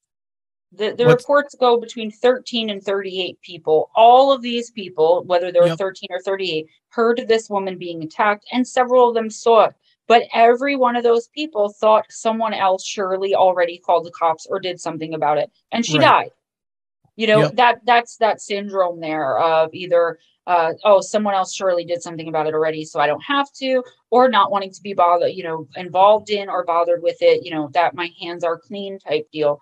And I think there was a while where, that was acceptable, but we are coming into a time that's really unlike any other.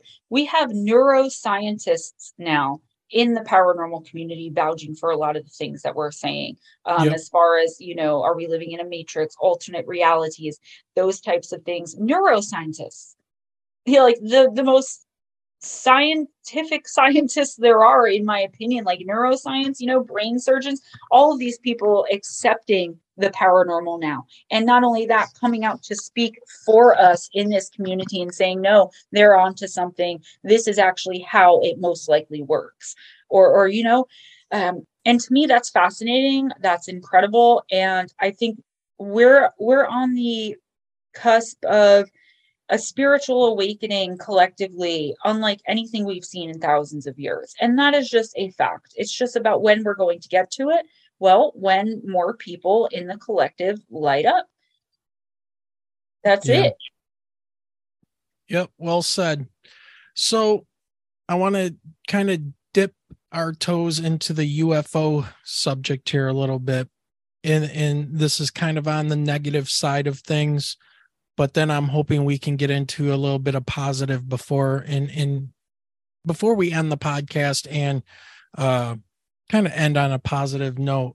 So there's been a lot of negativity in the whole UFO community. Obviously, Michelle and I, and especially me, have been digging into a lot and checking out a lot of UFO podcasts and videos and video shows on YouTube. And I'm trying to read a lot of things because of our interaction and our experience that we had with a UFO in 2018. But there's a lot of negativity that is surrounding UFOs right now. The government came out and said, they're real. They get this new office. They changed the name of UFO to UAP. Then they changed the name of the office. So they're getting money. They've got senators and House representatives kind of tied up in this. And then just recently, we see now they're coming out and saying in the news, and we're starting to see the little X-Files music and UFO and little green men graphics starting to show back up on the news, that these things were basically the Tic Tac and all this stuff. Oh, those were airborne drones from foreign countries, or what they like to call airborne trash. So, yeah. Do you foresee anything coming up within maybe the next year that might start to show some kind of truth behind what's going on? Because honestly, I would rather ask you, with your abilities and your insight, than listening to a lot of the same people talk about the same stuff and complain about the same people over and over. I don't know how many times I got to be told about Roswell. Yeah, no, I hear you. It's old news. I understand we need to have a history. We need to know where this stuff comes from, but we're stuck. Nobody is moving forward. I do have an answer for you on that. Okay. So tell us, okay, so what's going on here? First of all, I know there are going to, again, be people that disagree. People are going to say, well, not all extraterrestrials are good and are looking to help us raise our spiritual consciousness. That is obviously a fact, because I think some shadow beings who are feeding off of our fear are definitely extraterrestrial. Okay. So there are, just like with human beings and just like probably with any other species or whatever roaming around out there in the galaxy, in the universe, there is good and bad.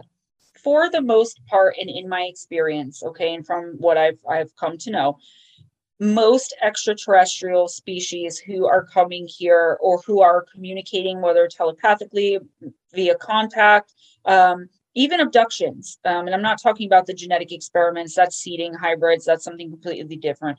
But those of them that are coming just to show someone a reel on a giant screen, I've seen that come up time and time and time again. People are being abducted just to be shown events from the past and a possible future and then brought back home.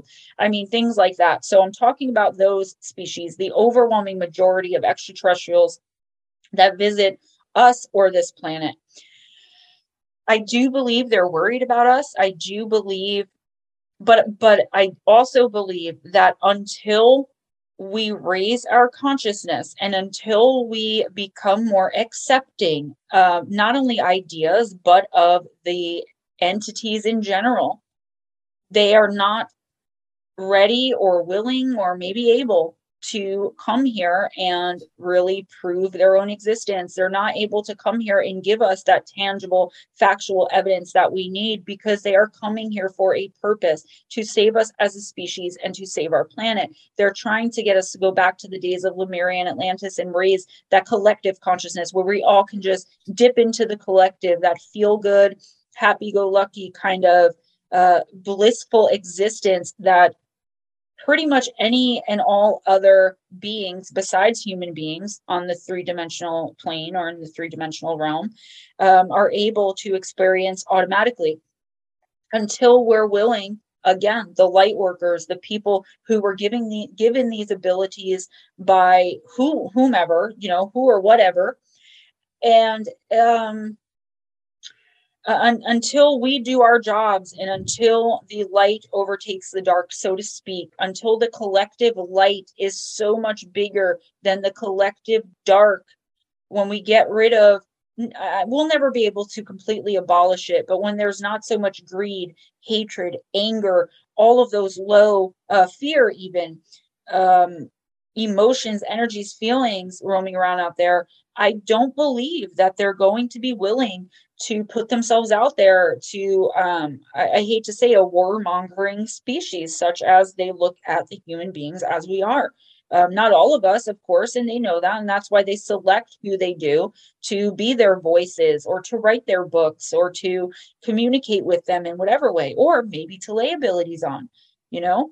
I believe, there are hybrid programs because most likely some of the more evil, so to speak, extraterrestrials and other worldly creatures are like, well, the humans are going to be extinct anyway, so let's figure out a way we can live, on this planet once they're gone. And then I believe there's a large majority of extraterrestrials, and again, other energies and entities from other places, all over the universe and throughout realms and dimensions, that are looking to help us raise our consciousness. So there's no more need for war. There's no more need for greed, power, even wealth in the way that we know it.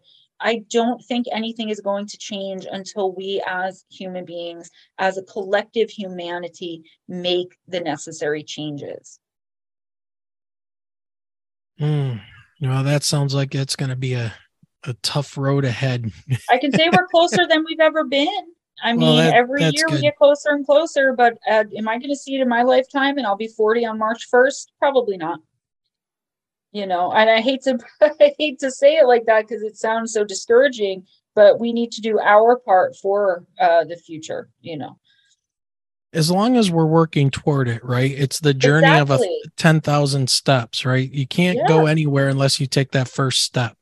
That's a great way to put it. And, again, light workers, suit up, become more aligned with your path. And if you don't know what that is, I mean, I hate to say feel it out, because I know that's not as easy as it was for me, for most people, but it kind of is. If you know what intuition is, that gut feeling that tells you someone is no good for you, or that feeling that you get, when someone introduces you to, say, this guy named Bob, and everyone thinks Bob is the most amazing person in the world, but you get this weird, really awkward feeling, but you don't speak up and say, no, I don't want Bob to stay with us for the next month. He makes me feel uncomfortable, because you want to go with the crowd and you want to be nice to Bob because everyone else is, and he turns out to be a serial killer. Do you know what I mean? Because you didn't follow your intuition, you now technically aided and abetted a serial killer. And that's what it's about. It's about speaking up, knowing what we know, and really following our intuition, because the more we do that, our intuition is the path to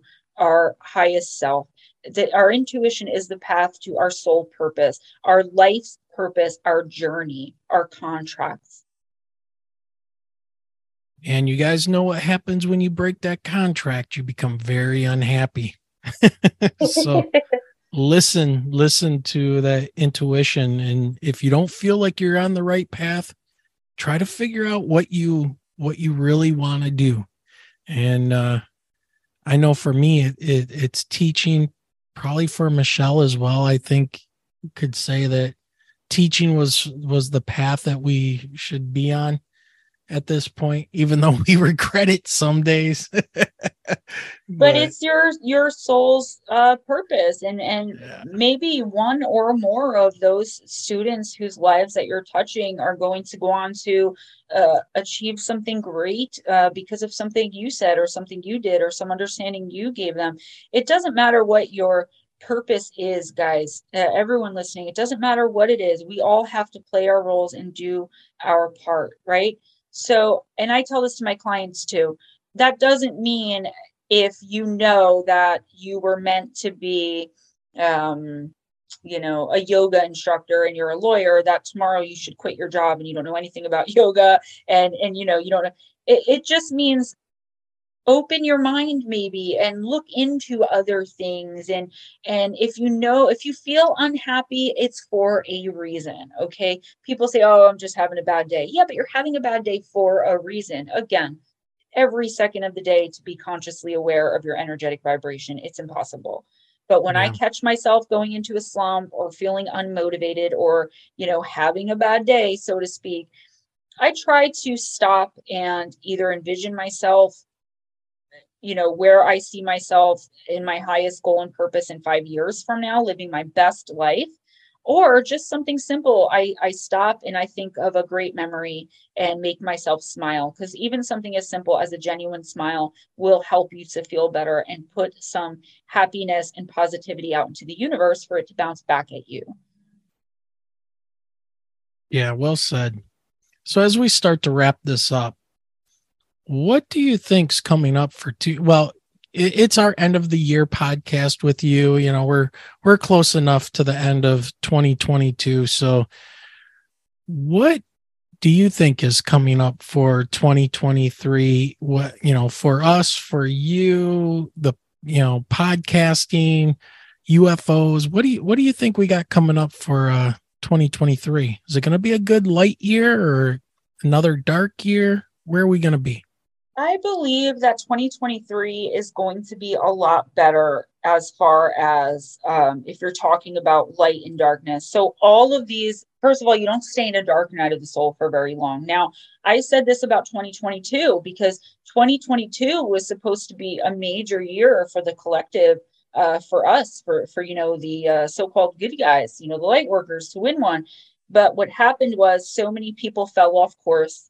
So many people gave up, so many people closed their minds off, or whatever the case happened, where the collective sleeperhood became bigger than the collective of light workers. And that's why right now, most light workers I know are going through some sort of dark night of the soul or another, whether it's majorly huge and like life altering in the worst way to end up being for the best, or whether it's something small, this small annoyance that they can't quite seem to shake. I do believe that's because, some of us went over to the quote unquote dark side, but I feel like that's not going to happen 2 years in a row. And I'll tell you why. When you go through a dark night of the soul, it hardly ever lasts longer than 6 months. And that is really stretching. Okay. The object of it is for us to go into this space where we're like analytical, we're figuring things out, and we're getting ourselves through instinct, intuition, back onto our right path, okay, without looking back too much. With so many of us as a collective being in these dark nights of the soul, I just don't see it lasting for more than, I would say, March. And that's even kind of stretching it, just because I don't want to say as soon as, the ball drops on New Year's Eve or New Year's Day, everything's going to change. No, it's going to take some time. But I think March going forward in 2023 is going to be really important for us as, again, I hate to keep using the word collective, but as the collective. And I feel like possibly too, if we can get the paranormal and the ufology communities not only working with each other, but like working together, we can probably come up with some new answers. I mean, we learned a lot about, glitches in the matrix. Is there actually a matrix? Like I said, neuroscientists coming out of the woodwork this year to vouch for paranormal experiences and everything that, the medical community is actually investigating sleep paralysis. Do I think they got it right? A brain misfire? No, but we're on the right track in the fact that the medical community is acknowledging that people are seeing, sensing, and feeling that there are malevolent entities around them. Now they're saying it's because, again, our brain's misfiring and it's just a figment of our imagination, but they're accepting that we're feeling this stuff. They're accepting that we very well could be seeing it, but they're just saying it's all in our minds, right? But they're accepting it. So, I mean, these are these teeny tiny little steps that we are taking in the right direction. And I think anything is possible for us as long as we stay focused and we don't get so discouraged that we forget why we're here and what we're doing in the first place. Yeah. Oh, we got a lot of work ahead of us. Yeah, we do. Gemma, while we're wrapping up, where can people find you or more information about what you do, or maybe contact you to get a personalized reading? Okay, so my YouTube channel is simply titled Gemma Jade, and I am there every Wednesday night from about 7:30ish p.m. Eastern time to 11:30, p.m. Eastern time. If you don't know what Intuitive Oracle is, you're welcome to come into that chat. I pull one card for anyone and everyone who comes in and give you a weekly reading off of that. If you'd like a personal reading from me, there's information about those in the description box of my videos, or you can email me. And for any other correspondence, if you have questions, I don't charge for every little thing. I'm willing to have a conversation, let you get to know me and talk about whether or not I can help you. So don't think just reaching out to me is going to cost you something. I've noticed that a lot in this community where like you can't even ask a question. That is not me. You can email me at gemmajadeParanormal@gmail.com. And my books, Missing the Fae Theory, about how fairies are very likely responsible for some of the missing 411 phenomenon, and Encounters with Evil, 101 True and Terrifying Stories that that I wrote and that Steve Stockton did the forward for. It's a book of 101 short stories, most of it from my real life as a physical medium, as a sensitive and intuitive. It is pretty scary. A lot of those are the more scary encounters and interactions that I've had.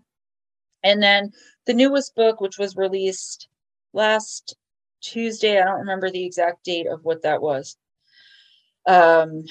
So the beginning of November, I guess I'd say, and that's called Shadow Entities, Sleep Paralysis, and Beyond. They are all available on Amazon Kindle Unlimited, Kindle, and paperback. All right. And you could just look up Gemma Jade Books on Amazon and those three will come up. Was it the 15th when that came out? Yes, it was. Yeah. Okay. The 15th. And I was also recently on the Paraflix network. So it's Paraflix, Paraflix, like Paranormal Netflix with an extra X.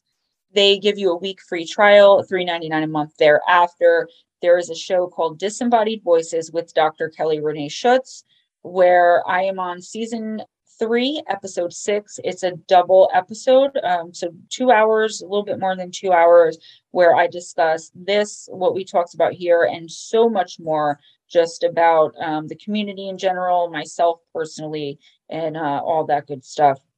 And I'm on Facebook as well, Gemma Jade. You know, and that brings up a quick question I had for you. You do a lot of videos and put out a lot of information on YouTube. I mean, you're just an insane like wealth of knowledge when it comes to this stuff. But have you ever thought about doing like your own show where you're interviewing people like like we're doing? You know, do you ever think about doing something like that? I actually have, and there is some stuff coming up in the near future. I'm getting rid of the content that I have to script, film, edit, upload, and then watch people leave comments, where I'm going to be doing my content live in 2-hour shows where I'm going to review the content. Awesome. And people are going to discuss it with me. And I was thinking about bringing on people to interview every once in a while as well, because my ultimate goal, to be honest with you, as a paranormalist, I mean, I watch all these shows on Investigation Discovery and on Netflix where people are out like hunting the paranormal, and I'm like, I could easily do that. So in accordance, I guess, with my ultimate goal of having my own show, I am probably going to start doing interviews very, very soon, within the first few months of the new year. I'm actually working up to that now. Awesome. All right. And last question for you before we cut you loose. Do you have anything coming up, like any kind of book signings, any kind of conventions or interviews like you were just talking about that you would like our listeners to know about? Nothing that I'm booked for yet. The new book did just come out, and I'm trying to get my name back there. I kind of withdrew a lot for a little while just because of personal things I was going through, and it was becoming overwhelming, the amount of work I was trying to do. So as I get my name more and more back out there, I'm hoping to have some opportunities to do maybe some conferences and definitely book signings and things like that. But for right now, nope. You can find me on YouTube and on the Paraflix show, Disembodied Voices. For now, that's it. But I really am hoping that 2023 is going to be my year as well, to really branch out and succeed in ways that I wasn't able to before. just because of changes that have happened in my life, that I believe that I'm better equipped and more ready now to be able to do those types of things on a larger scale than just what I'm doing now. Yeah. And just real quick before I tell Gemma to spread her wings and fly little bird. If you guys are interested in hearing our conversation with Gemma from the 19th, make sure you head over to our YouTube channel and look for After the Cast Live. That's our new live show that we're doing. We did a show on November 19th, and Gemma joined us for the second half of the show to have a cool chat and kind of get things warmed up and ready for this interview that you guys are hearing now. So again, Gemma, having you on the show is always a great conversation. You do incredible work. Michelle and I love you to death. And anytime you want to come back on here, we're happy to have you on. Yeah, heck yeah. Thank you guys so much. And I definitely love you guys too. You're definitely a couple of the good guys. And it's always a fun time. And I had so much fun last week when we did that. So much fun tonight. So keep doing what you're doing. Don't be discouraged. Michelle, please tell your friend to reach out to me if she wants to. I will. I'm more than willing and more than glad to help her. And that goes for all you guys out there too. If I can help you all, I will. And just email me. All right. And with that, Gemma, we're going to bid you good night, and we will talk to you soon. All right. Bye-bye.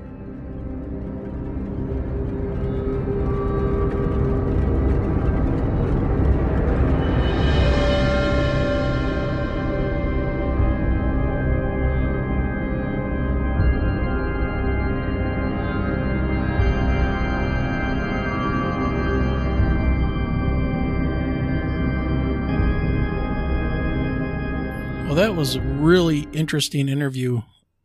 Michelle, did you get your friend in contact with Gemma? I have. So we'll see within the next coming days, or within the next week or so, what comes of that. Yeah, I would like to know what she finds out about this guy spiritually, and it'd be just very interesting, especially about the curse. We got to be kind of careful just because somebody says you're cursed or they're going to curse you. A lot of that, you put the power into that. So, just everybody out there, be kind of careful. I honestly, knowing that story and telling that story, I want to burn some sage around the house. No kidding. Just extra added protection, put some salt out there around the door and good juju. I want only good juju. Yeah. So what do you think about the whole shadow entity thing? What's your thoughts on that? Well, and I keep going back to the cover of the book with, the shadow entity like hovering over it's so creepy. The person in bed, like the victim, and them dealing with sleep paralysis. Yep. And it makes me wonder, like, I've had family members tell me that they've suffered from sleep paralysis. And it's like, well, do you see something like that, like hovering over you when you do? I've known people that have had sleep paralysis, but they don't ever say they see anything. Usually they have to like wiggle a finger or something like that, and then their body comes out of it. It's really strange. I can't say that I've ever had sleep paralysis, but I can just imagine now somebody like Gemma who sees somebody who's in sleep paralysis. She's not seeing just them in that bed. It's, whatever's holding them down, like in that depiction. So I don't know. I'm going to leave it to the audience. It's, we both know how accurate Gemma is with her stuff. She knows what she's talking about. So I'm going to take her word for it at this point. Because she has really turned over some amazing information to us about things and done her oracle readings and things like that. And they've been pretty much dead on. So I don't know. Yeah, those shadow figures can stay away. Yeah. So everybody get on Amazon and search up Gemma Jade, and you can find her latest book. It's really, really creepy. I can't wait to dive into it more, but it's called Shadow Entities, Sleep Paralysis, and Beyond. So again, that's on Amazon, decently priced, and she's a great writer. So definitely check her out and help support her by picking up a book. It's not that much, and it'll be a good read. I don't know, Michelle, you got anything else you want to throw in here? No, I think we're ready to close it out for the night. Yep. And one last time, want to give a quick shout out to Hava H and Ed S and Ghost Dragon ZW for supporting the podcast. All right, everybody, we're heading out. Have a great night, everyone. Have an awesome night and week. Don't forget, we'll see you next Saturday, December 3rd, on our live show. And with that being said, keep your eyes to that sky.